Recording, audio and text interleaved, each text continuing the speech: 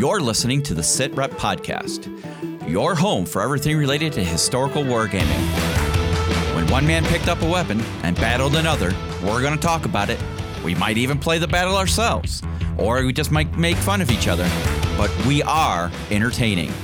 And now, joining us from merry old England is Gaz, our resident painter, and Ralph, our graphic artist.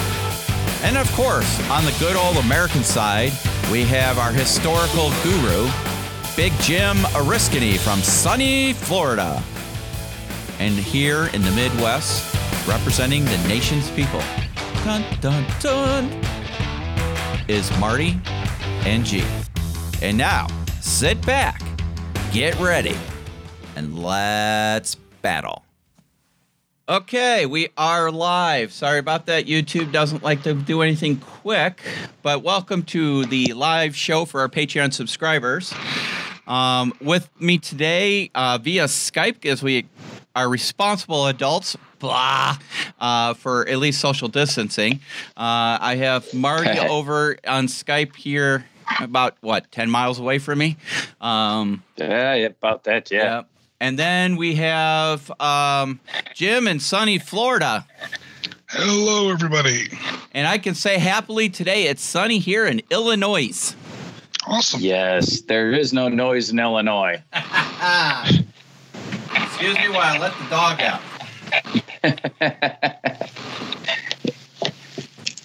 All right, and over in merry old England, we have Ralph. Hey, folks. And then we have our Bob Ross of painting. That's right. The good old Gaz. I haven't got enough hair on my head to be Bob Ross. In fact, potentially if you wrapped all the hair of my body to compare to just what was on his head, I still might not have enough. What I just heard was Gaz drop a Photoshop challenge. Ooh. All right, you heard it here, folks. If you're out there and you're good with Photoshop or any of those altering softwares, we want to see your best Gaz/Bob Ross pictures. Post them on the Sit Rep Facebook page. Oh, dear Lord. Woo! Oh, Gaz. Shoot me now. Oh, I know what I'm doing for the rest of the day. Well, So I do don't know. I. I thought you had some gaming or streaming going on today. Too late. I've already got them downloaded. Glad I could provide the inspiration. All right. So it's been a busy few weeks, for those of us fighting on the front lines of the COVID, and for those who are fortunate enough to be able to spend some time hobbying. I know a lot of guys have been working on gaming and painting and et cetera, and I know some have to work from home, so being home isn't as much fun as we would think it would be. So let's do a quick catch up with everybody, and we'll start over on the other side of the pond. And Gaz, what you been up to? Done another one for the 13 days equals 13 hours. I've been cleaning up the other models as well. I need to log some hours for that. They normally take me maybe 35 minutes. They're actually not too bad. In addition, been playing around with a 3D printer, an Anycubic Photon. So finding my feet with that, which is going to be interesting. Awesome. And also doing some research into what's available, especially for moderns. And found some crazy detailed stuff. So, yeah, it's going to be an interesting few weeks ahead of me while I, get my head around all the ins and outs of the supports of doing 3D prints. But the files that I've found, you buy individually, but they are about as detailed as you could possibly get because they're a full 3D scan of military personnel in the poses. So they look exactly like those poses. Where do you find these files that you're talking about? I'll need to dig back out of the website. It's like a 360 photo CAD. So they've done all the different types of weapons, guys in different poses, on patrol, looking like they're on patrol, stood in firing positions, and they're CAD files that you can then download, convert to STL as well, and print. So quite scary times. Yeah. So I'm still getting my head around printing a base, never mind a miniature, without it melting into the framework of the scaffolding. I've done a couple now that are right. I've just been self-teaching with some tutorials on YouTube how to do the actual supports myself. The first one of them's just come out okay. It's curing on my windowsill as we speak in the glorious sunshine that is the UK's 14 degrees Celsius, people. None of your crazy Fahrenheit crap. That's for ovens. Got to get these pokes in early as I'm fast on.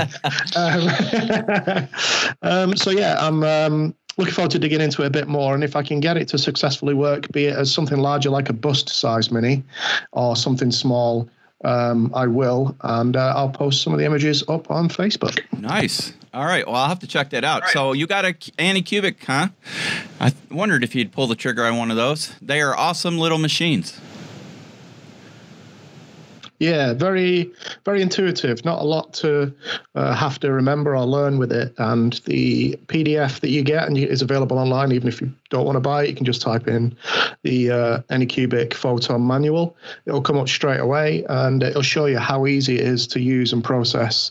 The hard part is just that the software that you put the STL files into and then build the scaffolding with is not as good at building scaffolding because it's more of a generalization. Mm-hmm. So as always, I went to YouTube, hit up, found a good site, 3D, I think it's 3D Print Pro, he's called.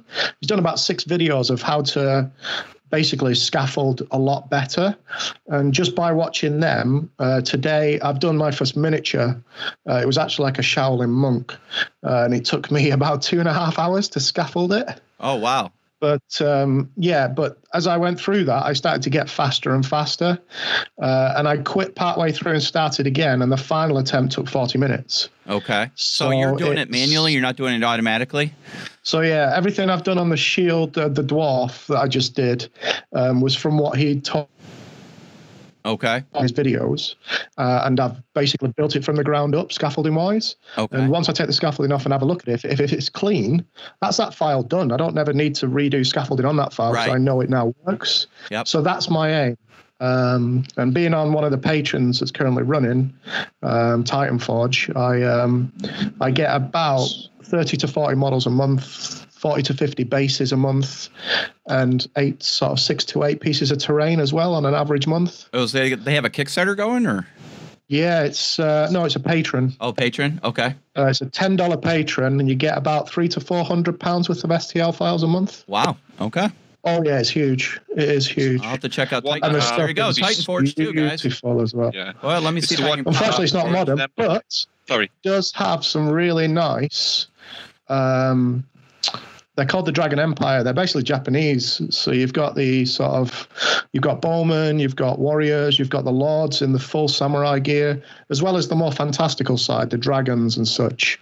But there's some beautiful miniatures in there. I'm kind of hoping they go to historical at some point. Uh-huh. And they currently have 5,000 patrons at $10 a month. So this is going to keep going. Well, I have the page up for everybody who's showing on live, because we do this as a video and audio podcast now. And so we have the Titan Forge miniatures. These miniatures look really good. Oh, they're astounding. They are beautiful. It's the one Warren keeps banging on about on tabletop and Beast of War and stuff. They've touted it and stuff, and they showed off some of the prints and stuff, and some of the prints are amazing. Uh-huh. The futuristic Japanese stuff's great for like cyberpunk and things. Yes. It's very, very cyberpunk, so if people are looking, I know it's not necessarily what we normally talk about, but if people were looking for doing something with Cyberpunk 2077, especially the new role-playing version of Cyberpunk that's coming out, and want to do tabletop minis. Yep. And they've got a 3D printer. Oh, that's really nice. Damn it, Kaz, you just did it again.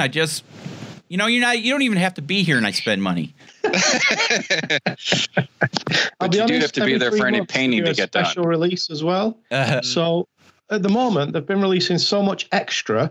They released a whole load of Amazons, including a massive T-Rex model, and it's just they've just gone a little crazy, I think. But I'm really interested. I was interested mainly because of the bases, because I'm after resin bases for some of my models.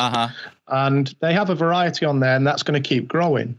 Then they did Ralph has said, this cyberpunk set, and it comes with a full set of scenery that's roadways, street lamps, building walls, pavements, cars, Wow. It's all in there. And that was just Walker. 1 month. And then that month you also got the Dragon Age stuff, which is the Samurai, which is kind of why I got. Nice. If I'm honest, that's definitely one of my loves, is that sort of era of interest. Okay. I'm looking, I have the page up. I'm showing people. I just switched the page off because I was putting my payment information and I don't need to be paying for everybody. Oh, damn. But these are pretty impressive. Cyberpunk, Dragon Empire, Metal Beards. So those are obviously dwarves. Dwarves. Yeah. Those are really sharp looking dwarves. Yeah. So, are these scaled for 28 mil? I mean, they around 28, 32. I think they're somewhere out there. So yeah, they're pretty much plug and go. Okay, which is a nice thing. If you know how to convert, you can make them any scale you want. So exactly, yeah. With Chitterbox now and stuff, all you literally do is type in the conversion scale you want. Yeah.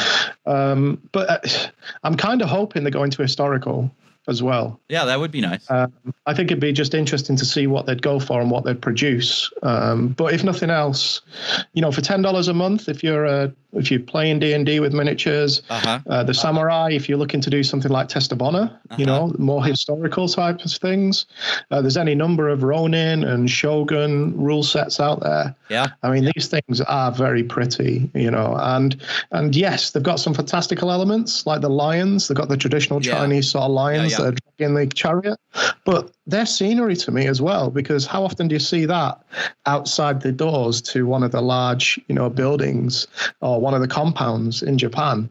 So you put them on a plinth, do them up in metal or as a bronze, and you've got yourself more scenery as well, which is really cool. These are awesome. So I'll definitely have to check these out. You know what this though means, Gaz? I'm going to have to buy the bigger resin printer, the Meopoly one that has the huge build plate, so you can do some of this big scenery instead of doing it in pieces. Well, this month is Dragon Empire, and their lead model is a general on a huge dragon. So, and it's that traditional long-bodied one as well. It's beautiful. Another nice thing is there's a poll every month. They have a supported Facebook group, a supported site, and the poll each month is to ask which you'd prefer out of sort of 4 options for 2 months in front, so they can start to design and sculpt. So every month you kind of choose, you at least you get a say in what's coming out. I think there was nearly 3,000 people voted last month. When it's Dragon Empire again, which will be the 3rd release. So by this point, you've almost got enough. You've easily got enough for a skirmish force now in models.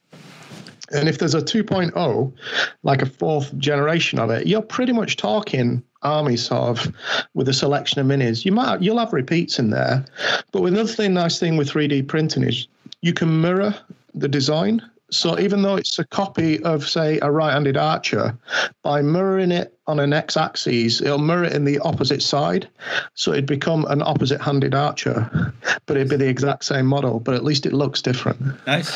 So, and I know Ralph has got some stuff he might want 3D printed. I shared the screen with everybody. Can you all see the screen? I shared it here on Facebook, on Skype. So, Ralph, why don't you take us through this interesting 3D printing project?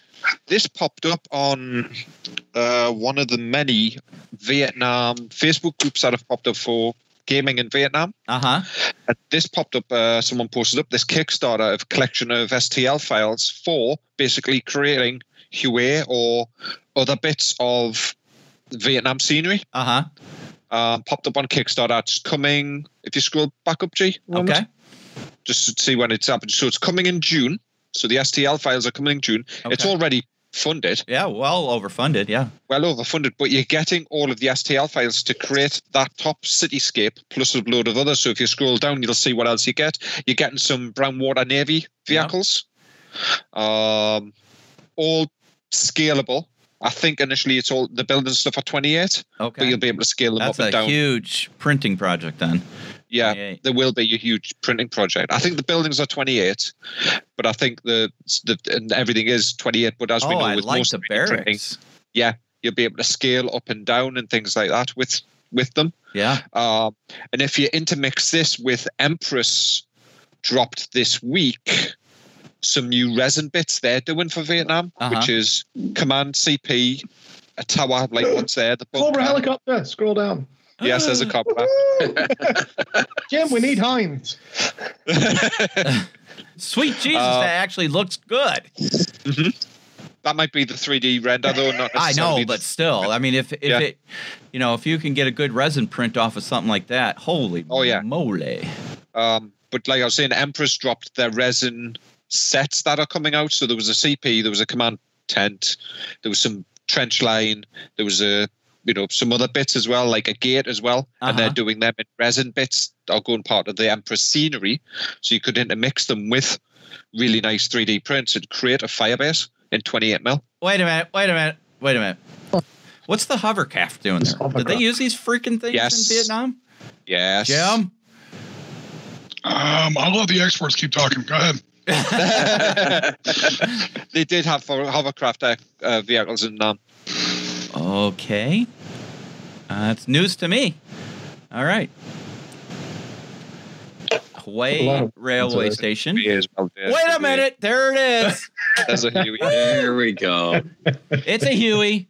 You cannot have Vietnam without a Huey. I'm just going to say it. There's a company called, is it 3D Prints or something? There's a 3D battle print company that do PLA prints in 15, 20, and 28mm. And they've got 15, 20, and 20mm of a Huey with different options. Nice. So it's either got the rocket pods or the chain guns or the heavy rocket mount stuff. Okay, so you can do a Huey as a slick, or you can do it as a hog or gunship. So, well, that's cool.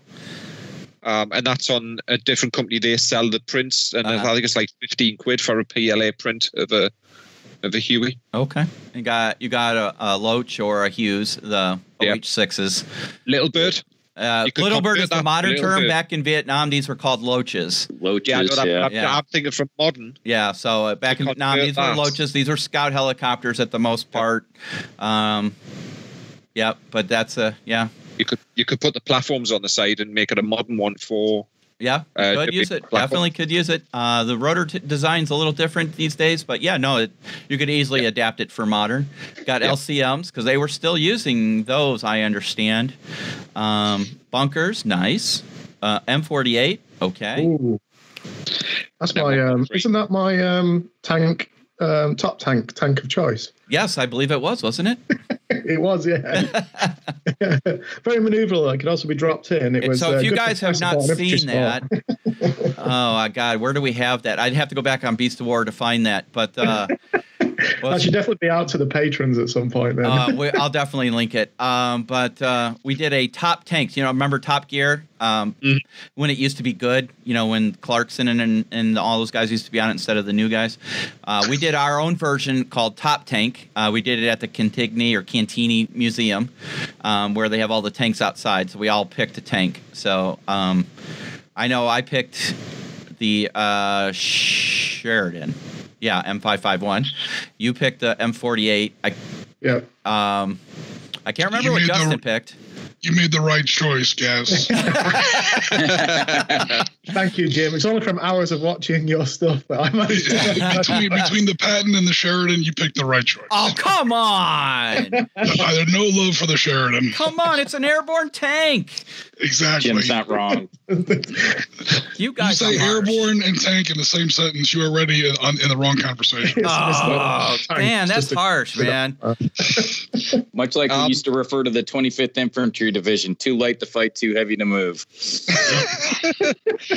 I did see something when we were talking about 3D printing there, folks. I did see something. There's a YouTuber I watch called Uncle Jesse, and he does reviews and stuff for 3D printers and things. Yeah. This past couple of weeks, he's been doing reviews of the new Elegoo Saturn. Yeah. Which is a huge, large base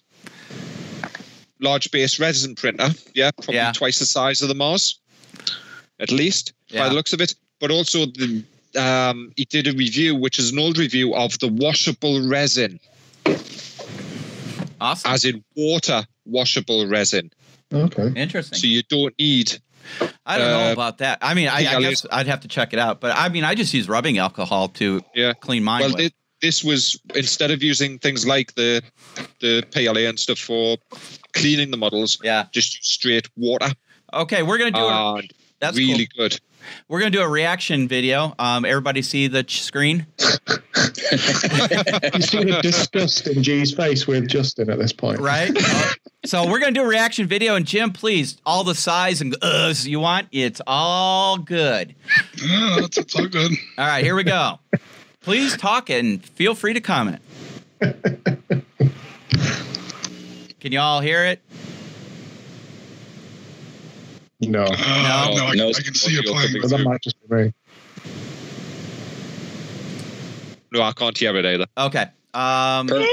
It's always good to see Justin and Sam again. Stick the link in for another time. Yeah. Yeah. Well, they're hearing it on the recording. We just can't hear it. Oh, that's all right. It's very stop-start here. I don't know if it's the same there. Yeah. Oh, I'm stopping it. Yeah, because it'll be Yeah. streaming through. All right. Well, I'll link it up so everybody can hear it, and we can. But I mean, Lance did a really good job with the intro here. Oh yeah, there's a little hubcap spinning. I love the spinning wheel of the tank as well. That's a road wheel. It's tanks. And here's Justin's pick. Stewart's not bad, especially the M5. It is really good in Flames of War when it gets to the flanks of my Panzer IVs. Yeah, I was gonna say flanks. It's a Crusader that actually works. So the speed. Oh my god! Look at the size of that star. It says hit here. I was going to say, is that not just a target? It's yellow stars were very, very early war. That's like the U.S. in like early 42, late 42. Look at your Could you get any bigger flags on it? Did it have an area with one? It's America. So usually the M5s were the ones that were sent out to other countries. That was usually the. There you go, Jim. Let loose. Let loose. Go on, Jim. It's just a Sheridan. I mean, what are you? It looks like an amphibious vehicle. I did my best James May impression ever. It was grand. But I'll say this much: it's not the tank's fault that the tank is terrible. The Americans in the early '60s. No, I'm serious. The Americans in the early '60s were playing around with that 152 millimeter Shillelagh. Yeah, it's a guided anti-tank missile that it fires out of a main gun. Yeah. It was. That's almost like a Sarah Palin impression right there. You have the right tank on your hand. Nice. That's not a tank, Sam. Keep walking. He's working on it. He's building up to it. If they could have gotten that Shillelagh to be a little bit more effective. You didn't do an M48. You did a Chaffee. That's a Chaffee. Yeah, that's not an M48. Guys.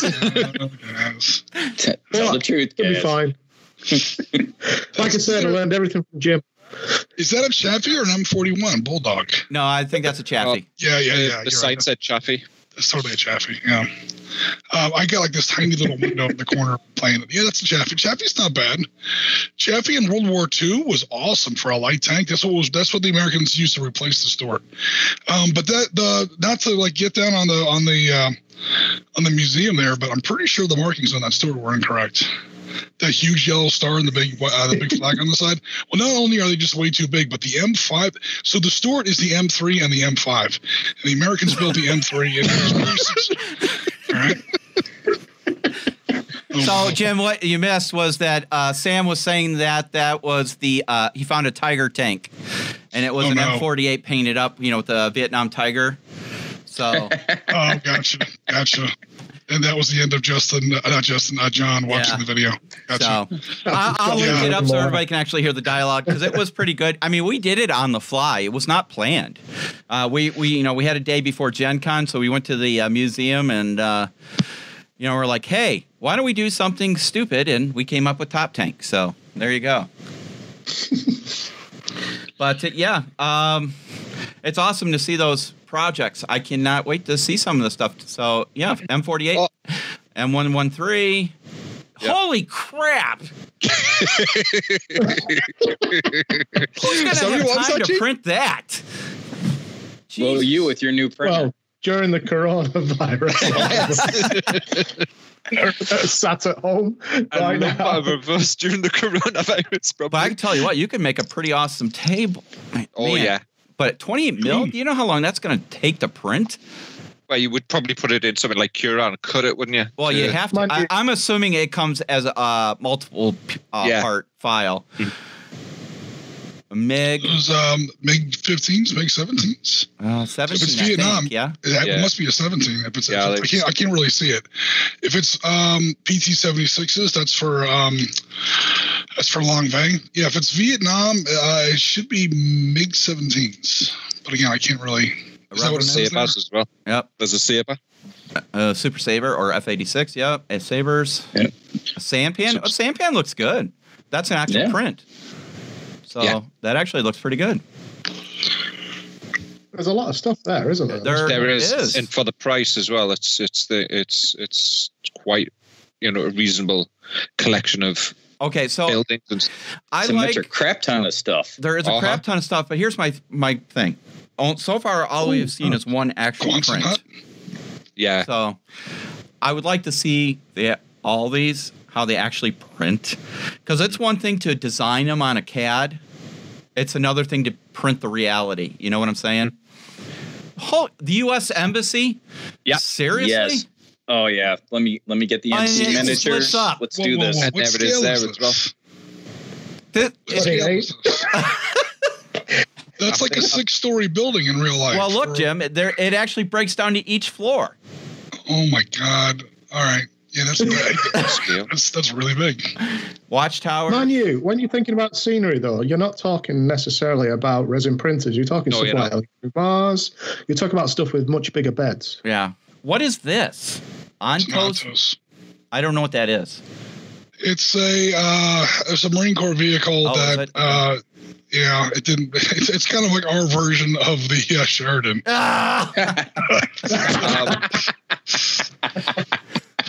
The price for everything on there, that's everything. This is the UK price in pounds is £35. What? So it's like $50 US. I may be getting this, by the way. Oh, guys. I am definitely getting this. Damn it! They've even got the. Here, let me go back down. There's more. I thought we were done, but there's actually more. Caliban. Yes. A crashed Huey. In the desert. Oh, there you go. A Sabre. You can even paint that up as desert as well. So this would be transferable to. So then you can make this a Marine Corps Huey. The Marines didn't really fly Hueys, though. But they're flying them now. I mean, they still fly them. But it's a Super Huey or whatever they're called, the twin engine version. Okay. So, I mean, if you want to make it modern scenario, you could use it as a replacement for the Super Huey. Here's a neat little comparison as far as that M50 Ontos we were talking about before. So the Marine Corps definitely still uses AH-1, I think they're the W, Super Cobras. Yes. Yep. Left over from, literal, I mean, it's not a direct line of sight, but pretty much the same general bird as Vietnam. Because the Marines will use something and use something until it literally falls apart beneath them. They quietly just kind of discontinued the Ontos in like 1965. And they had hundreds of these things. So that gives you an idea of when the Marine Corps passes it up, it's usually pretty bad equipment. Because usually we have to use like the leftovers, and we will use it and weld it back together and use it and keep it going. When the Marines say the hell with it, I'd rather walk. Yeah, it's pretty bad.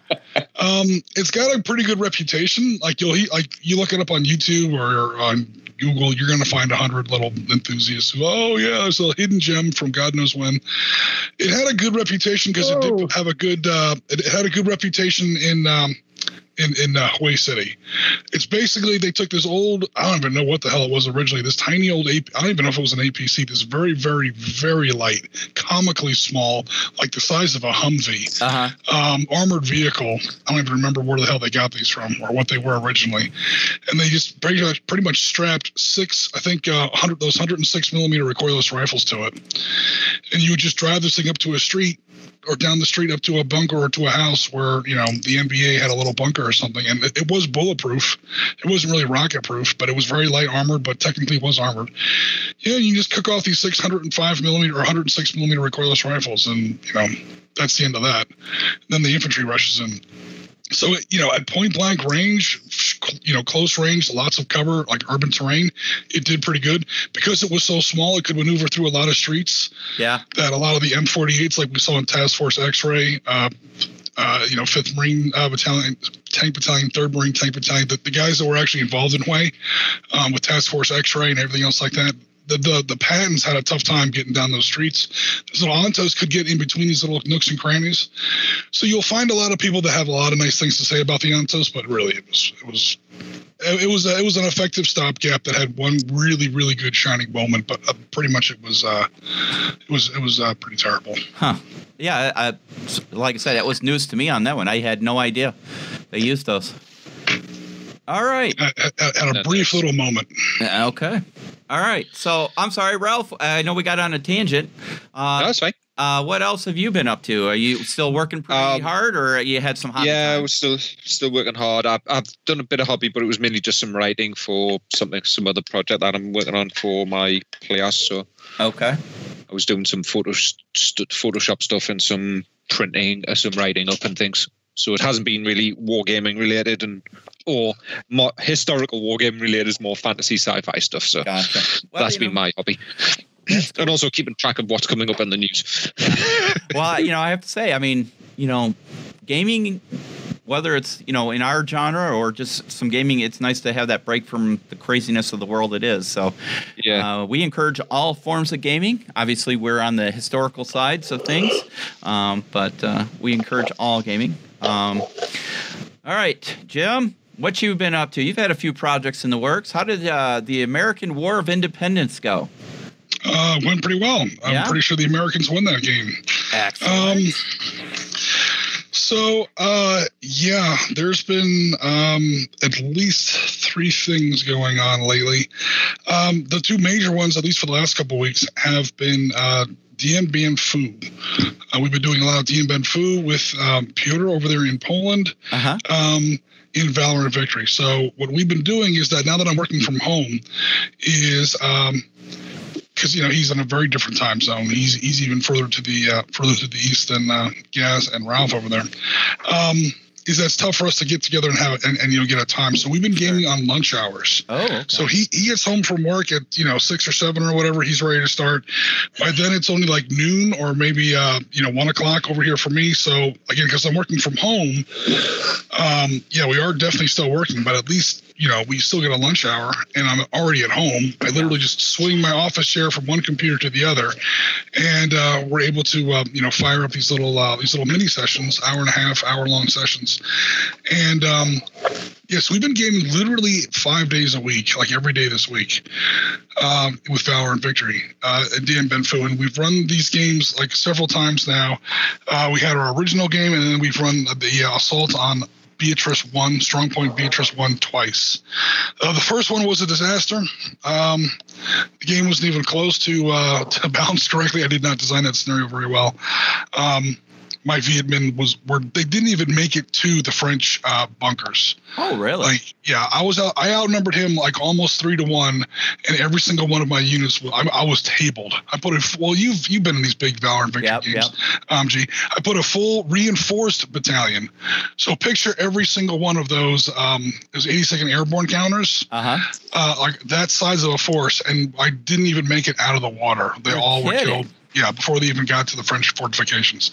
And that, again, these games, Valor and Victory, Panzer Leader, that focus strictly on rules, will teach you these kind of lessons like, okay, what did I forget? What did I forget? You know what I forgot to put in that first game? The effects of the Viet Minh artillery that went down. You didn't put the artillery barrages in there? Not really. Okay. There was artillery during the game normally, but again, that place was under French artillery. That place was under Viet Minh artillery fire for 2 hours before that. Yeah. Historically. So you work that into the game with some of the World War I artillery pre-barrage rules that we used or we created for our World War I expansion. It's a World War I game in French Indochina. There are French trenches. You look at aerial photographs, because we did a lot of research on this. You look at aerial photographs for Beatrice.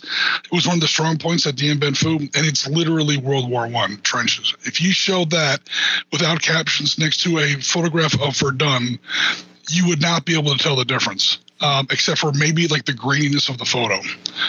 Other than that, you'd be like, okay, which one is which? Because they look exactly the same. Barbed wire, belts of barbed wire, interlocked trenches, a front line contact trench, a back support trench, crenulated support trenches that connected to, it's literally a World War I table. So I wound up using most of my old World War I rules that we used when we expanded Valor and Victory into 1918.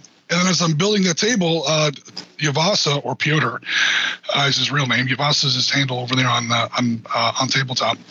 Is like he's the thing I love about gaming with Piotr is he'll get into the history even more than I do. So wait a minute. Hold on. Who gets into it more than you do? That's not possible. Piotr definitely does. Wow. But that's why some of these games took 5 days to play, because we'll start, trading sources, and before you know it, he knows even more about the not so much the Vietnam War, but French Indochina War. He knows, more about than I do. And we're like, this really looks like a World War I table. This really looks like a World War I table. I can't believe how much this looks like a World War I table. He's like, well, here's one reason. And he's got the source that confirms that the only thing the French had to go on was an old manual from 1916, how to dig a trench. So, yeah, the Bien Phu, the French were literally using 1916 tactics. That was the only manual they had as far as how to actually set up their defenses and set up their trenches, fields of fire, the belts of barbed wire, minefields, and so on. And yeah, the Viet Minh went through there, and sure enough, they got torn up in the first game. I was like, you know what? Let's work into those World War I pre-barrage rules. It wasn't much, but usually when you're trying to fix a scenario, it's a small choice, a small adjustment you have to make, and so it's always a small adjustment, and never just add things. Because the first thing was like, oh, the Viet Minh don't have enough people. Yeah. I'm like, well, we know how many people the Viet Minh had there. So if I just stack another whole battalion behind that, number one, now the game's unplayable, and number two, it's historically inaccurate, because we know that it was the 141st of the 420. Reverse that, the 428th of the 141st. That they didn't have another battalion there. And well, what did they have? They had that artillery. Well, it won't make a big difference, but let's try it. And it made all the difference in the world.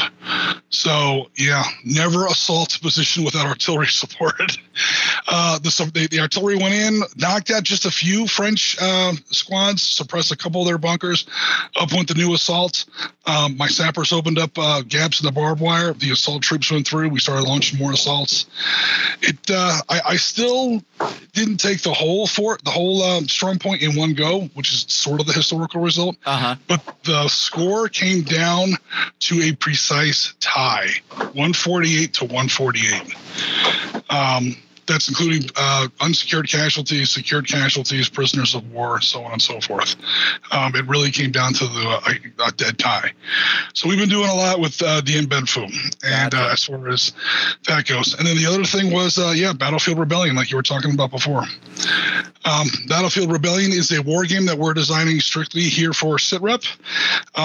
It sort of takes a tactical look at the American War of Independence, or the American Revolution, if you prefer. And the results there have been great so far. Nice. It looked really good. And that is a custom built game. So everybody's familiar. Yeah, are we looking at Victoria Cross 2 or what? No. That's, you guys see it. The people aren't seeing that. Gotcha. Okay. I'll let you know when I share it. Oh, no worries. I just didn't want to be talking about one thing and we're displaying something else. All right, so Battlefield Rebellion. Yeah, it's a game that we're pretty much creating here for SITREP, and it's been through lots of solitaire playtesting. We've been doing it now live. The big friend that helped me out with that one is Dylan. He's been a great supporter of SITREP. What kind of got me restart, this is an older project, but kind of what got me restarted was he's had a great series of videos on his YouTube channel. It's another historian wargamer. To give a quick, he's given lots of plugs to us, so let's definitely return. Most definitely.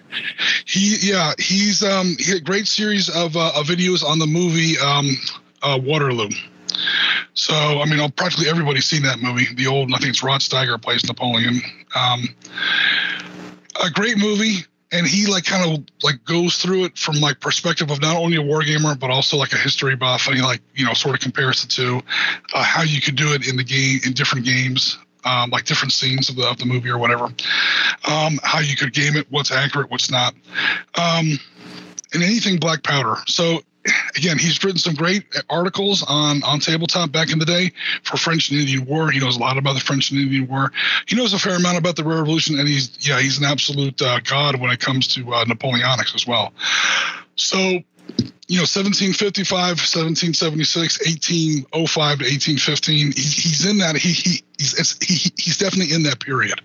So he was definitely the kind of guy that I wanted to have play test this, and also ask him, like, look, let's just play it, have fun, have a good stream, but also if anything here seems weird, let me know. If anything here doesn't look right or whatever. And again, given the echelon level or the command level of this game, every piece in the game is between 60 and 100 men. So it's like 2 companies. You can put a battalion together with like 3 pieces. A division would be like 20 pieces or whatever. It's not that big of a deal. It doesn't get down into the weeds. It's definitely not a skirmish game. It's a level 2 command tactical game. So the detail is a little bit forgiving, but we've got some great stuff in there. Excellent. So I am sharing the title screen for your Battlefield Rebellion, so everybody out there can see it. And this is from your last video. I mean, to me, it's one of those special eras of American history that doesn't get as much attention as I think it should. Obviously, since it's the birth of our nation, but everybody wants to do the Civil War or World War II. So I appreciate you taking on this, and obviously your screen name comes from. Oh yeah, Battle of Oriskany. Yeah, there you go. So. One of the smaller but more ferocious Revolutionary War battles. Yeah. American Revolution, as far as, a wargaming goes, I don't know about culturally, but within our hobby, American Revolution doesn't get as much play as, say, Napoleonic, or even here in the States, or definitely Civil War. The battles are so small, it's tough to find. Well, that's not really true. I was about to say it's tough to find unbiased sources. Because, especially here in the States, the American Revolution it has like this almost, mythological kind of a status to it. Yeah. So whenever you start reading about the American Revolution, especially here in the States, you are going to have to kind of burn your way through a little bit of patriotic fog as far as, the material goes. There are definitely some good sources out there, and like we were talking in a previous stream, so I won't just blather on and repeat ourselves. The Americans lose like 90% of the battle, at least 3/4 of the battles. Yeah. So balance is tough. You're talking about a force that in some parts of the war were pretty much just, random farmers with their granddaddy, fowling muskets or whatever, up against what was at the time, the most powerful army on the planet.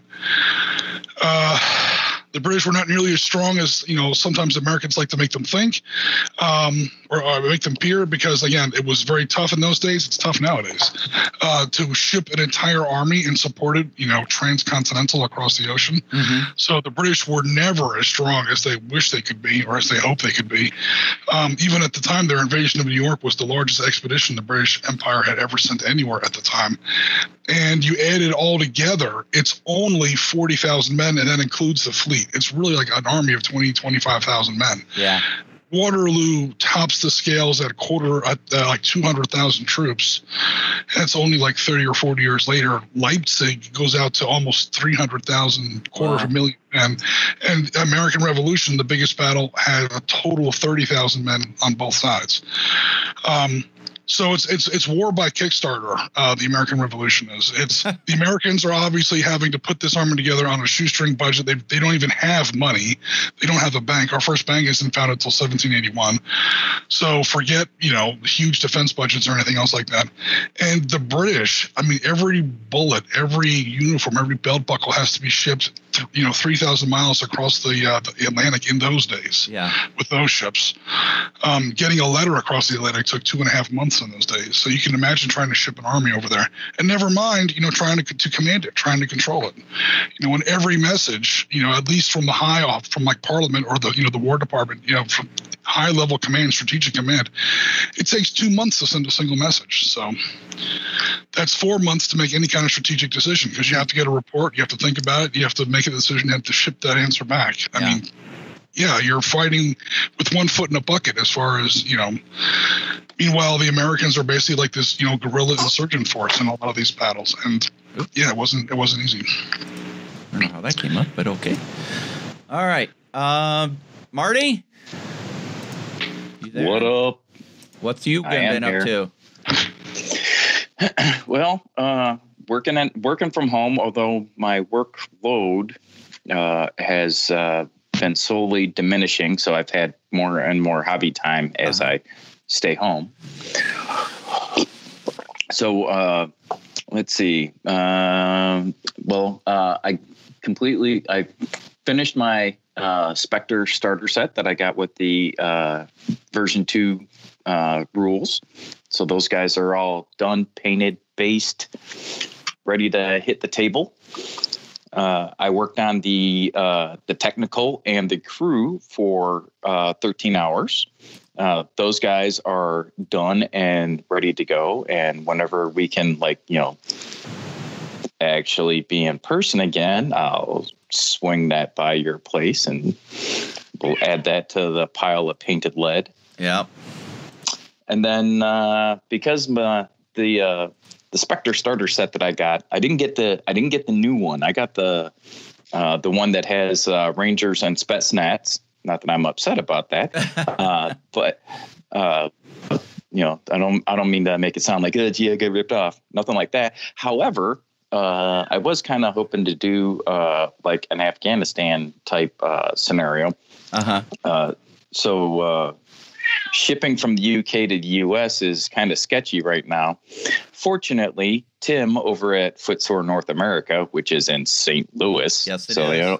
It only has to come up half the state. I got his Afghan insurgent range, and because it was a lot of models and they were kind of cool and they were on sale, I also got the French Foreign Legion. And then because my guys need something to ride around on, I also got a Humvee. So nice. So those are all getting primed and assembling the Humvee and whatnot. I'm getting ready to paint that guy up. And then, as Rolf was saying earlier, Spectre has their Salute exclusive with all their previous limited edition models. Let me pull that up so people can see that. I was looking at that printer that Ralph sent me. Let me see. Bring up that so people can see. As of this recording, and this is a live show, guys, so please remember, it may or may not still be available. As of today, which is Sunday the 19th, it is still available. It's a pre-order item. They cannot give a firm shipping date. Here, let me share it now. And I'll go full screen so you all can see it. So that is what they currently have. Is I like this Ranger, the Wounded Ranger. That's really that's what tipped it in for me. Yeah. So. So anybody who has been military or is still military, you will definitely make a connection to that because you never leave your buddy behind. So. I think that was Salute 2018. Oh, was that a previous Salute mini? Yes. Okay. All of them are previous Salute minis. Oh, okay. All right. Well, that helps. I missed out on them. You can't get them ones anymore. I've got when it was first came out, the first 2 Salute minis I remember them doing, they probably did ones well, were the guy with what's called the Juggernaut. So it's the Russian trooper with the heavy armor and the heavy MG, which will go well with my Spetsnaz, and the female sniper in grey. Nice. The female operator. And I got her by herself. I didn't pick up the Juggernaut. Okay. And if you look in the bottom corner as well, that's a Kickstarter. That green, the ISA operative? That's one of their Kickstarter ones. Oh, nice. Because I don't know how I missed out on their Kickstarter years ago. I wasn't big into Kickstarter when they came out, so. But no, those are nice minis. I'm glad they're redoing them. I ordered 2 sets just because. If somebody wants to become my really, really good friend, I might give away a set. So. The guy supporting the injured guy supporting the other one, came out the same time as they released their Ranger set. So it was the first time that they'd released their Ranger set. So if you look under the minis on the left there, G, and US Rangers, you'll see. Under US Special Forces. It's under the US Yeah, that one there. You'll see Rangers. Yep. So when this set was originally launched, that came out as the Kickstarter because it goes with that set. Gotcha. They're nice miniatures. I really look at it. Everybody sold out. Yeah, that's right. I mean, that's the problem. You know, being now it's a 2-person operation because Matt's not associated with them anymore. Is that correct? Is that what we were told? Matt is no longer associated with them. He's still a fan, and he's come out and said that on a couple of group stuff. And Matt's been writing some supplemental rules too. That he did the jungle set rules for them. Yeah. I mean, he was the main writer of the rule book. Didn't he collaborate with somebody else that wrote like a 12-page supplement for zombie rules? He may have. Might have done the zombie stuff that popped up this past week on their Facebook. We still need to get with John Chang about Black Powder Red Earth because we were going to do something at Adepticon, and now that's fortunately but we'll definitely work on it with them. So that's a set of minis I recommend. They are when you see them up close properly, they're astounding. They really are. The sculpt Steven's done on them is amazing. So like I said, I ordered 2 sets. I might see if I can get Steven to send us a giveaway set. It's a thing. So, real quick, Marty, what else have you been working on? So, to round it out, as you guys know, I'm a Dust 1947 fan. So, I am working on my little pile of, I would say gray, but my stuff's already comes pre-primed green. So my pile of green there. So I've got a Dust 1947 Ranger squad that I'm working on, as well as one of the Allied aircraft. Yeah. So, and it's not historical. It's the what if weird historical. I know Jim's eyes twitching right now, but that's okay. Yeah. That's all fine. So, for a fun, easy game. It's a popcorn game, and we enjoy it. And I think we convinced my brother to play now, huh? I was on the conversation going on there. And we might even try Tabletop Simulator, while we're quarantined or social isolation or whatever the hell we're calling it these days.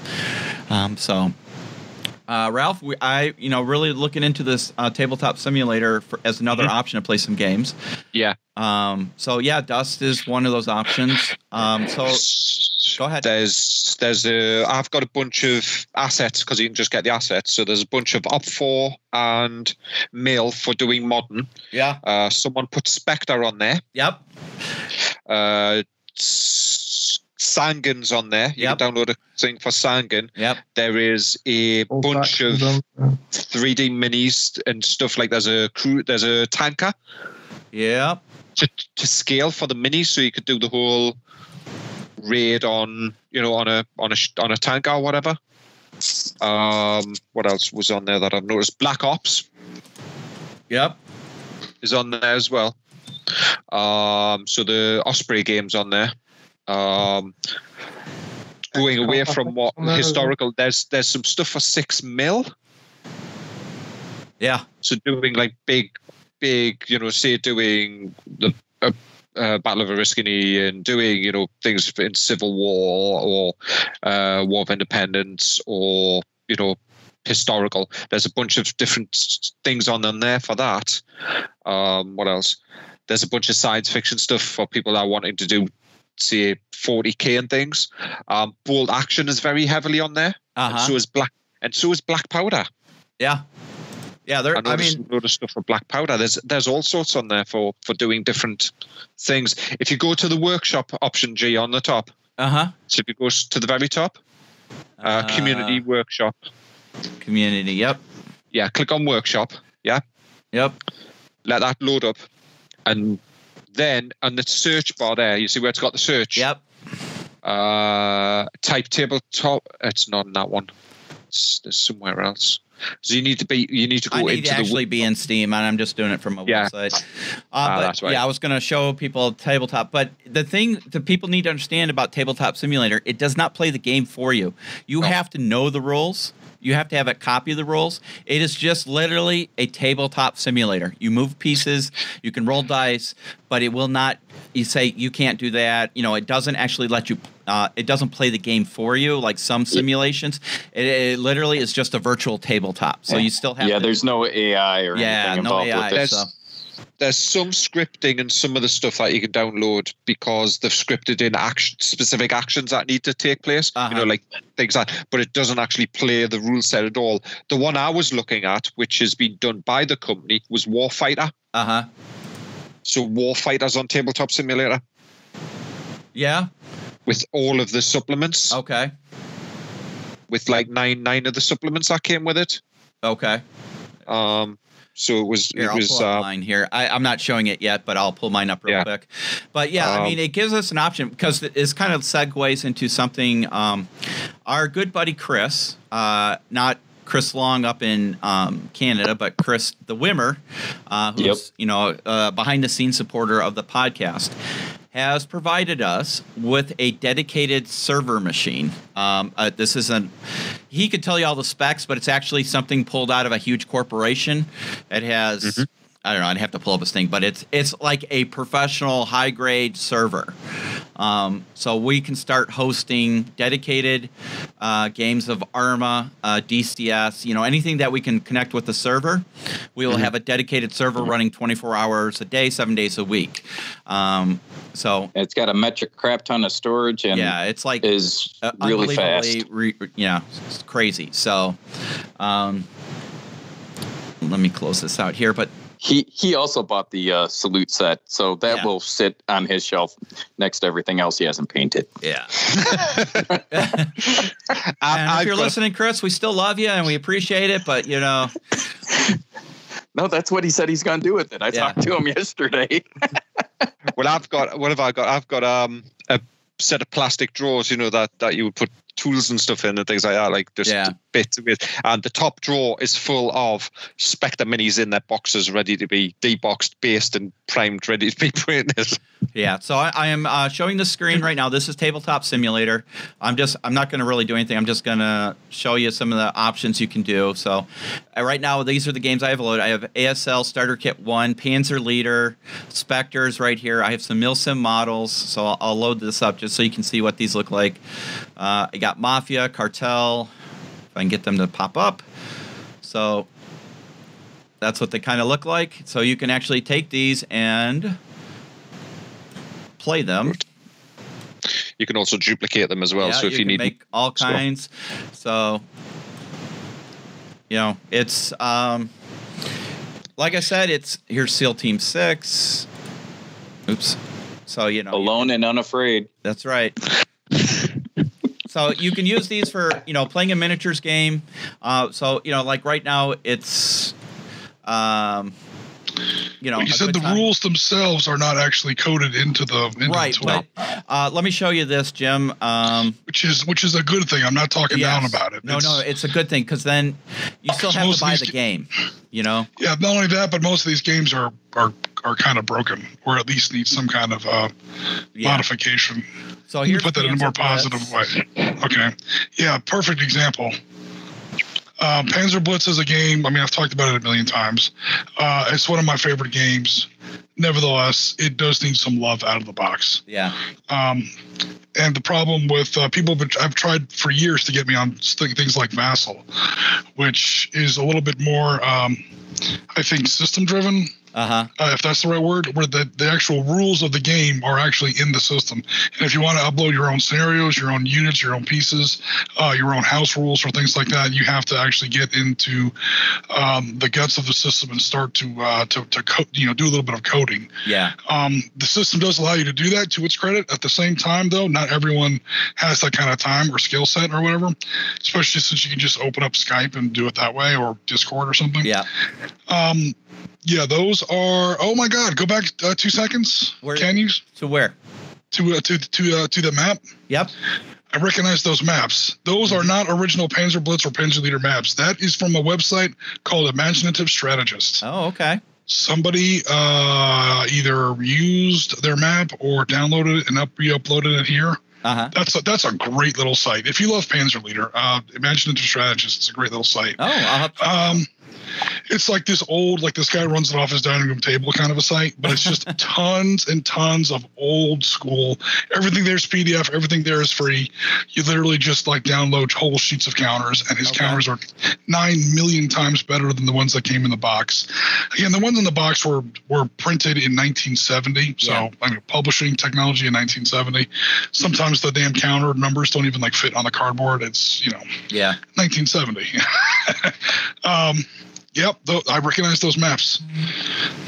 So there you go. I mean, it's just another option to play some of those games where you may not have a chance to, but it's nice. I haven't really played into it too much, but I definitely will look into it. But Jim does an amazing job using Excel. People go all the time when they jump in and say, "What game are you playing?" And you go, "Excel," and they're like, "What?" Yeah.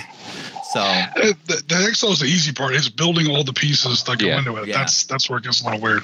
But once you build that library of assets or whatever, it's super easy. Yeah. So you swear at Excel a lot as well, Jim. I swear at Excel, although Excel doesn't really deserve it. Who I'm really swearing at is OBS. But hey, what are you gonna do?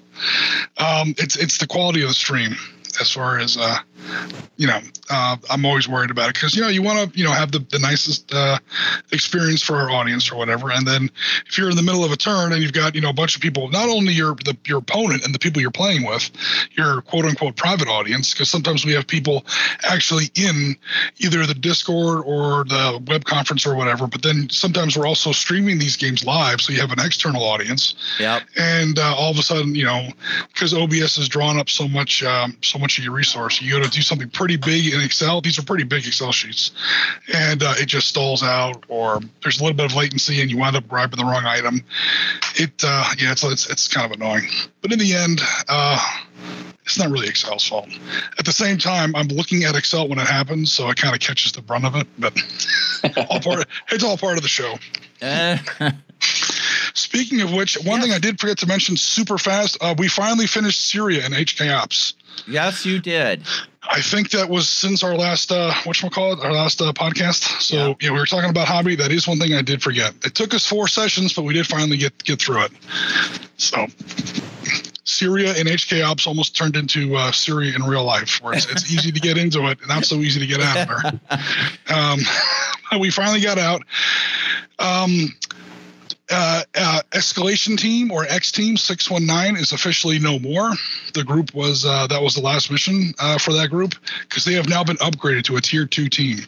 The group is now working in Discord to kind of pick out a new name for themselves. They get to pick their own name now, and the whole group has kind of been promoted and upgraded. So while they do that, we're taking a little bit of a pause, like maybe a couple weeks, a month at the most, to kind of take stock, find out what we like about the game, what we don't. There's a few things I'm not really happy with as far as the system goes. For people in the audience, it's a World War II. I'm sorry, it's a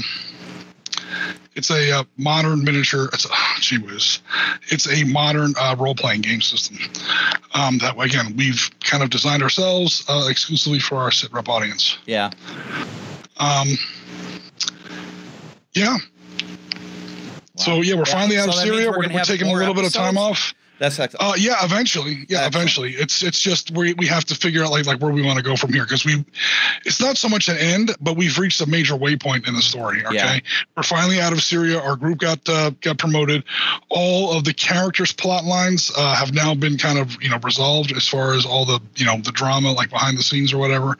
That's all been kind of figured out one way or the other. People have gotten promoted, people have moved on, and now it's time to kind of take a breath, see what we like about it, see what we don't like about it, and see where we go from here. Are you just swearing at me there, G? Not me.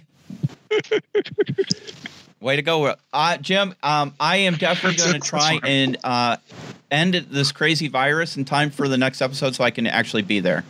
Okay, no worries. Because this stupid thing is totally ruined my social life and gaming life. Not that I had much of a social life before. I'm pretty much a hermit, and I'm okay with that. But it does ruin my gaming. I mean, Marty can attest to that. I barely talk to him half the time. So he'll like, hey, can you call me? And I'm like, nope. So, I'm just not a big communicator, but, Don't blame it on the pandemic. Yeah, I know. I've been that That's way not new. Yeah, it's not new. I've been that way since I was a child. Just leave me in the corner and let me do my own thing. Social distancing since age 8. Well, let me put it to you this way: when I was young, I think it was probably 9th grade, freshman year of high school. I don't know what that means in English school terms, but your first year of high school. They had a career counselors come out and they start thinking about your future. And I brought some stuff home and my dad just looked at it and goes, why bother? You're just going to end up being a hermit in the mountains and living in the mountains by yourself anyways. I'm like, oh, okay. Well, thanks, Dad. So, that's my upbringing. And now we all wish we could do that. I know, right? The sad thing is I'm closer to doing that than all of you. I have an RV and mountain land. So that's right. And damn it. And horses. And horses and a whole bunch of firearms. So I am ready to go. All right. So let me talk a little bit about my hobby. The little bit I've got. I got the vehicles painted. I got the sedan painted. Finishing up the first 4Runner. I'll start on the second 4Runner, get that going. And then I'm going to finish painting up the security detail for the State Department. We got the ambassador already painted. I reached out to the guys at Black Site Studio because they did a live stream literally right after we live streamed our last episode. And I talked to them and said, hey, dudes, I need walls. All right. And they're like, walls? What do you mean walls? So I talked to them about it a little bit. If for some reason we can't get them to produce, Marty and I are going to just scrap, we're going to get some, I don't know, we're going to use styrofoam, corkboard, something, and we will build our own walls.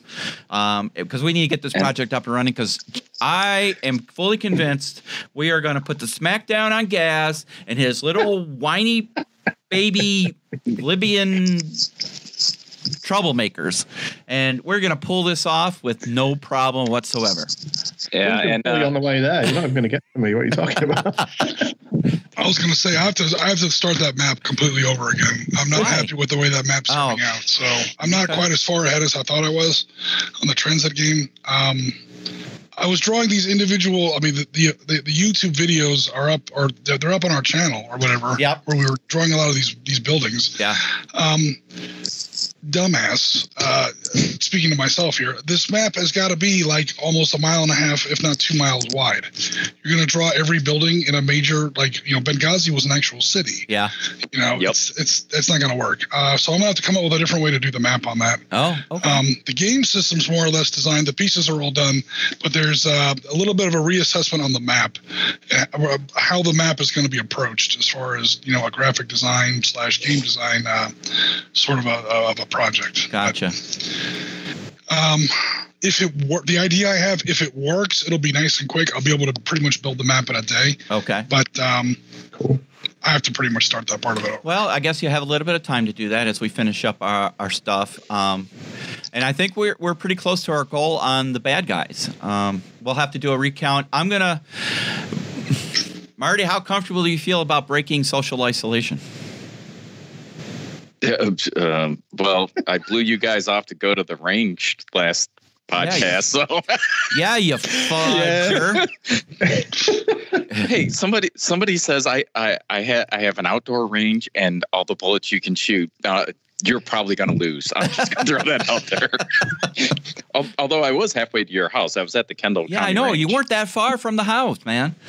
That's all right. Hey, we understand. You got to do what you got to do. I'm still waiting. I'm so close to, no pun intended, pulling the trigger on that Sharps rifle. I am so close. Yeah, to turn it back to the hobby thing. Yeah. One of the other things that I did, and I don't think I mentioned, is you talked about we'll just go ahead and build the walls. So because I got all these figures, I figured they needed some place to play. So I built an Afghan compound. Nice. A couple of shops and a house out of corkboard using inspiration, guidance, and tutorial from Matakishi's Tea House webpage. Yeah. And that's super easy. As long as you've got a sharp knife, these go together. Well, I really tell you quick. what, you know what we need to do then is get some materials and let's do a live stream hobby night and let's build some terrain. Because I got a Michael's closed down completely. You can still get stuff online from them, but the stores are all shut down. You can't even get curbside stuff now. I did a curbside order and ordered a 4-pack of 4 mil corkboard. Okay. It was, I don't know, $8. I built all of those 4 pieces of terrain, and one of them's a 12 by 12 based compound. And I still have almost a full sheet left over out of the pack. So it is. How durable is that corkboard? Well, so I use emulsion paint on it. So it is stout once it's painted up. I mean, it's got some definite give and flex to it when you first put it together. Yeah. But after it's painted, I mean, I can literally take the little house, throw it across the room, and it's going to bounce. We did Force on Force 20 millimeter in Moderns, and I was kind of looking for that Middle East kind of a wall solution. And I tried that, I tried corkboard, I should say. Like, I couldn't get it to work. I wound up having to use foam board, which is stronger and lighter. It's got some extra steps to it, so it looks like a stone wall. Yeah. And again, like you were saying, you have to have a really sharp knife, or else it binds up and it doesn't cut well. If you use the emulsion paint, it's paint and PVA and watered. It soaks into the corkboard, and it really makes it stout. It's awesome. I never thought of that. Yeah, I was just trying to cut the corkboard and maybe put some paint on it and just try to use it like that. And it looked okay, but it wasn't holding up well. Wow, this is nice. Okay. Jay, if you go back to the that's the one I built. So if you go back a page and look at his Entebbe, he actually built Entebbe. Oh, he did Entebbe? Yeah. Yeah, there it is there. Let me share this with everybody. That's really nice, that one, actually. This is another one of those things that I love. And unfortunately, it's because of the movie. The original movie, not the 7 Days, which I think was the new version of the movie. Not the one with. Did the original one have what's his name in it? Charles Bronson and James Woods. Was that the original version? The original movie? Mm-hmm. That was in Op Center number 4. Yeah. But he's got all of the plans. Look at that. He's done all the plans. That's all corkboard, huh? That's all corkboard. You can do it in foam board as well. I mean, you can buy, I think he uses 5 millimeter corkboard, but you can buy 5 millimeter foam board as well. So it doesn't really matter which one you use. Either one's good enough. It's just, I guess, price and getting a hold of it. So something like this where it's a modern building, foam board would work pretty good too. I like the corkboard for like the Afghan stuff because it's already textured. I don't have to worry about applying anything onto it like I would for foam board. Gotcha. And let's face it, I'm lazy. So if I can skip that step, I think I've got them planned separately because he sells some of the plans separately. Okay. So I've got some of them in PDF. I've got the Afghan buildings, and I think I got Entebbe and stuff. If I'll dig them out. Yes.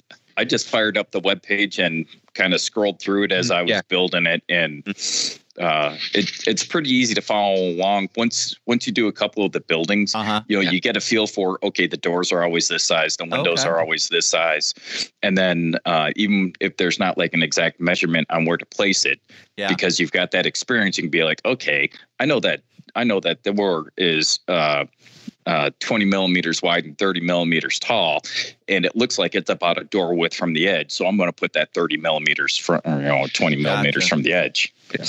Under the section as well, under the project section where this is part of, he has his miniatures as well. So he shows you what miniatures he's done and how he's painted them and things like that as well. Yeah. Because one of the things he's done under making things as well is he's got Wild Geese. Remember the film Wild Geese? Yeah. He's done a load of stuff in Africa. Okay. Around that. Because is it Sally Forth? They've done a bunch of the Wild Geese buildings. Have they? Oh, okay. Yeah, this is last year. They produced like an airport and the bunker and things like that. It's a small airport, and to be it was really small. It was part of it's still standing. That tower is still standing to this day. They left it up as a memorial. So Sally Forth did some stuff in their section 4. There's a 28 millimeter airport. and stuff in MDF, and it was part of the Wild Geese. It might be in the site there, G. Well, I'm looking at it. I think I got a lot of stuff. I don't think I've ever really looked at that site. You've never been to Sollyforth? I've been to it, but I don't think I really looked. Because I was supposed to get a copy of these rules, whatever this game is. Yeah.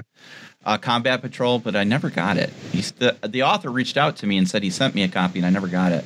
Copy. I'll send you the link directly to the Wild Geese stuff. There it is.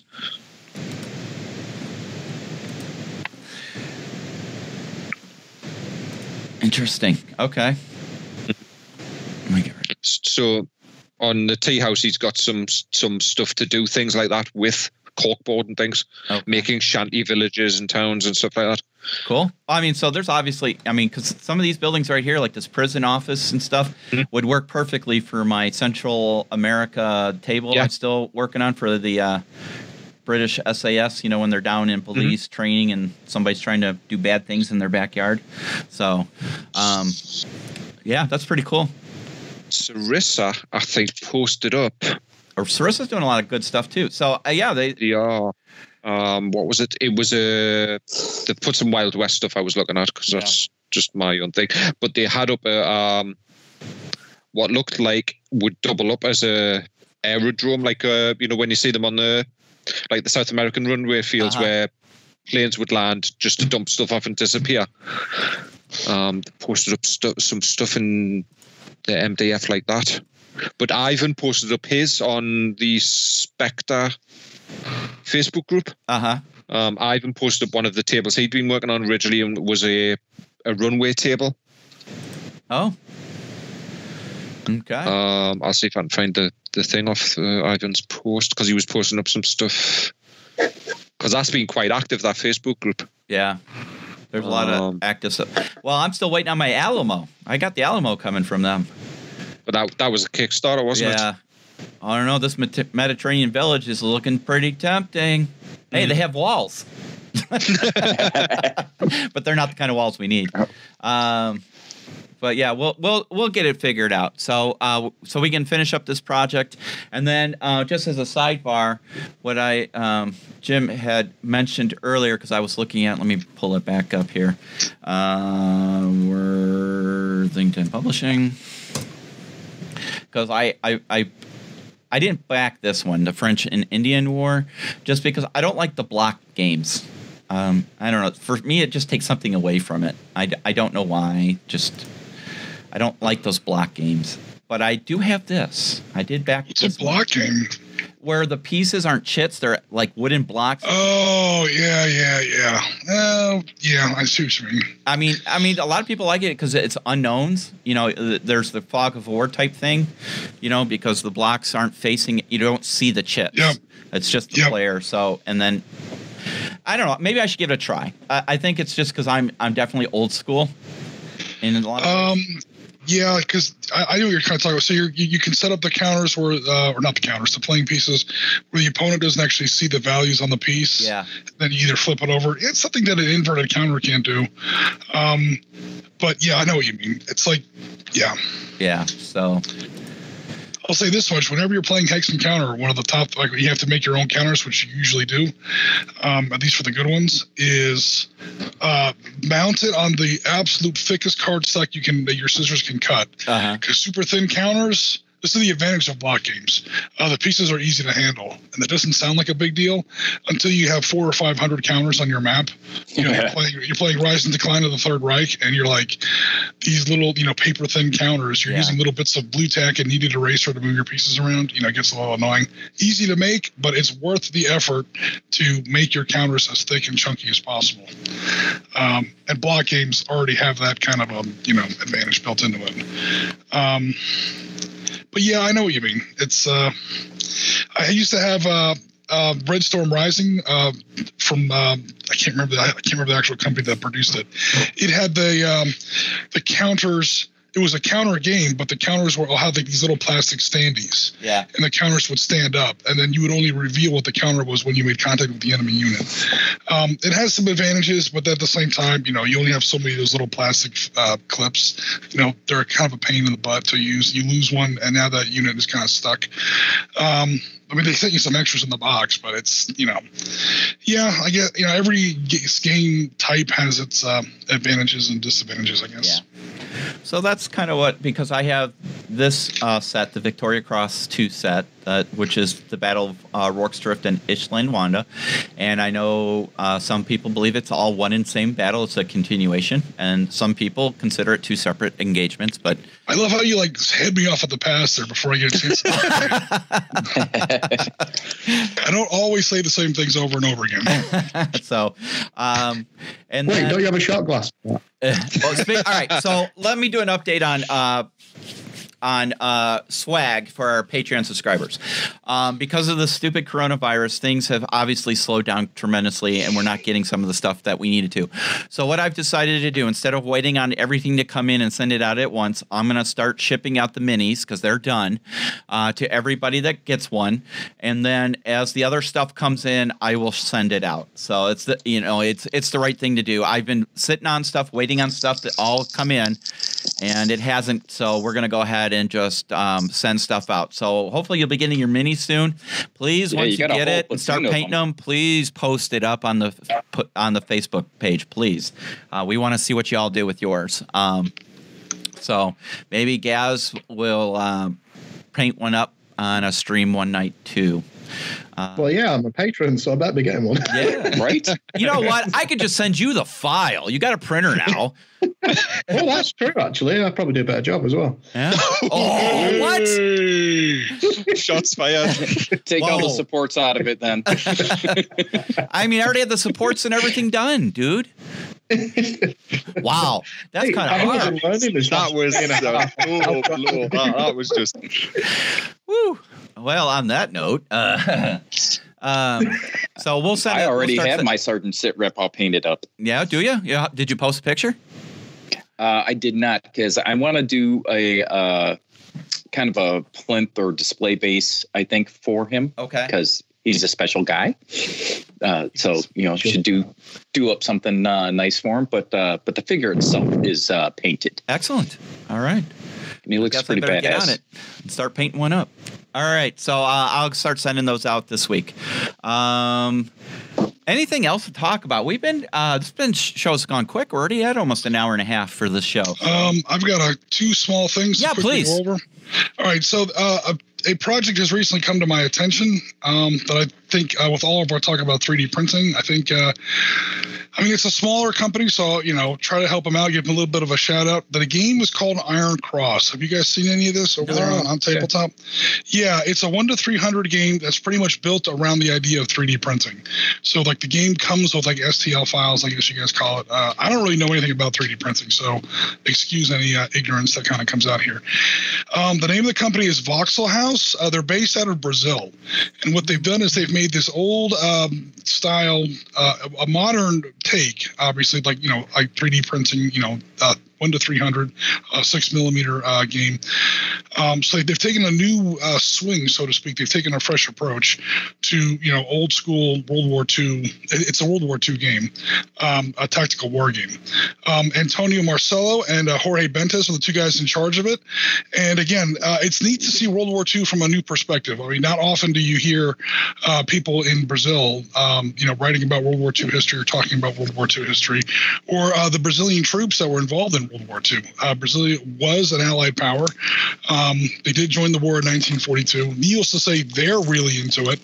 They know a great deal about their country's participation in World War II, and they sort of, highlight that to a certain extent in their game. Yeah. The scenario cards that they have printed out. This is another reason I wanted to kind of bring it up. Jim, was that on a weekend, or I'm trying to find it on the page? No, it's one of their projects. It's in their projects feature. I think it's back on page 3. Projects, okay. Yeah, project's on page 3. You'll see something called Iron Cross. Stop when you see the tiger. You see this gigantic tiger and this big black graphic, Iron Cross games. It's pretty good. Again, I haven't played the game, obviously, but we've been in touch with some of the guys involved. They've sent me the book. I've kind of read through it. The scenario cards are great because they're like classic homage. They look exactly like the old ASL cards, G, that you're probably familiar with.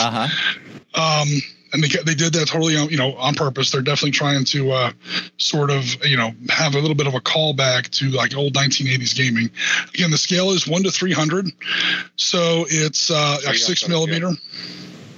And it's very, so right there, just by the selection of the scale, your games are going to be at least a little bit, at least a little realistic. And again, it's just a fresh take because, again, the Brazilian Expeditionary Force, the Cobra Fuentes, I think they called it. My Spanish is terrible, or my Portuguese is terrible. The Smoking Cobras or whatever. There's a whole story behind the name of that name. They fought all through Italy. There we see his Soviet let me share this with everybody so they can see it. So these are 3D printed STL files, huh? Nice. Yeah, these are the some of the original pieces that he's made up for his those are so like we have some T-34s, some KVs, some T-34-85s. It looks like Soviet force. We talk about this a lot here on SitRep. Those are some BA armored cars that a 6 millimeter game allows you to really expand the scale. Not only in how big of a table you can put up, because then you're working in 6 millimeter, but what size force that you can put together. So to put together a Soviet armored battalion in its true scale, or even a Soviet armored regiment in even 15 mil is damn near impossible. Forget 28. But first of all, you'd have to have a table the size of a golf course, and your 3D printer would die, 6 times over before you printed that much resin. But yeah, when you need 100 vehicles, 6 millimeters is the way to go. And you need that kind of range and distance, that elbow room on your battlefield. And these guys are definitely taking, one thing I liked about this little project is just for fun. Again, this is an advantage of the scale. Is that they've taken the dimensions that the P1000, there it is right there, the P1000 Rat was supposed to be. It was never actually built in real life, and they've 3D printed a Rat. So a Rat is the same scale as that tank? Yes. The Rat was a tank that they never built it. They never built it. But they were thinking about it. They had the plans drawn up, but they were kicking the idea around near the end of World War II. The Germans were. It was going to have 2 11-inch naval rifles, so the same guns that they mounted on the Scharnhorst class battlecruiser. It was going to have 2 U-boat turbines as its engines. It was something like 140 feet long. It was something that you see out of Steve Jackson's Ogre. This thing was absolutely huge.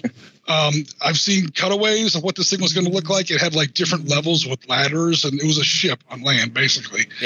And this thing was going to be absurd. It had like 6 sets of tracks or something ridiculous. This is German engineering at its most insane. I mean, how could you maneuver that thing? It was the Allies are the Allies are coming in to Germany. Let's just park this thing on the border and see how long it lasts. Right. It had like 4, like those little red bits on the back. It had like 4 20 millimeter turrets on the back, and then those 2 turrets on the very back were like, I can't remember exactly. I think they were either Panther turrets or King Tiger turrets. Jesus. And those are basically its secondary machine guns were King Tiger turrets on the back of this thing. And its main turret, again, were 2 battle cruiser guns made for shooting at other battleships. And here it is trying to engage Shermans. That's crazy. I've worked out the math in 15 mil, which is my, for sort of favorite scale. The thing comes out to be almost 20 inches long. Holy. Needless to say, I would never build one in 15 mil, but in 6 mil, hey, you can print one out, and it's like the size of a normal 28 millimeter tank, and you're ready to go. Get that. Well, you can tell that they did, just real quick technical, you can tell they did FDM printing because you can see the striations. Okay. Here, and you can see it on the, is that a Tiger? I can't quite see it. The little one, it looks like a Tiger. It's got a round turret. Yeah, then it's a Tiger. So that definitely. So, but still, I mean, wow, that is unbelievable. I can't believe that was an actual. Well, somebody thought we're going to do this. Yeah, that's Dr. Ferdinand Porsche, who was kind of a Makes great sports cars and tanks, not so much. Yeah. But on a more serious note, yeah, he's got terrain, he's got rules, he's got counters, and again, I've looked through his rule book, and yeah, just the kind of thing that maybe isn't getting as much attention as it should. So I thought I'd put it out there. And a quick shout out. You had a second one, right? Yeah, a quick shout out to our friend Paul. Paul's a big supporter. He has a YouTube channel, Paul Beckus. Okay. He's been supporting us a great deal. There on YouTube. He's recently gone through a pretty serious medical procedure. It seems to have gone well. He's in recovery, so we wish him well. Yeah. Yeah, he's had. I mean, on top of coronavirus, of all the time to have this kind of thing happen to you, he's also got his own personal things going on. Yeah. So, but again, the procedure seems to have worked out. He's coming back slowly, but yeah, he's got a great channel. P Beckus, Beccas. Starts off with a P. He's been a big supporter on SitRep, and just wanted to tell him that we're thinking all about wish him well and speedy recovery, my friend. It looks like the community's been doing a lot of stuff for Paul anyway. There's been a lot of stuff coming out saying Beckus commands, and a bunch of YouTubers have been creating armies and stuff. Yeah, it's like two channels that are associated together. I'm not sure of the exact relationship there. Yeah, but yeah, it's the same. I think he's friends with those people or something like that. Yeah.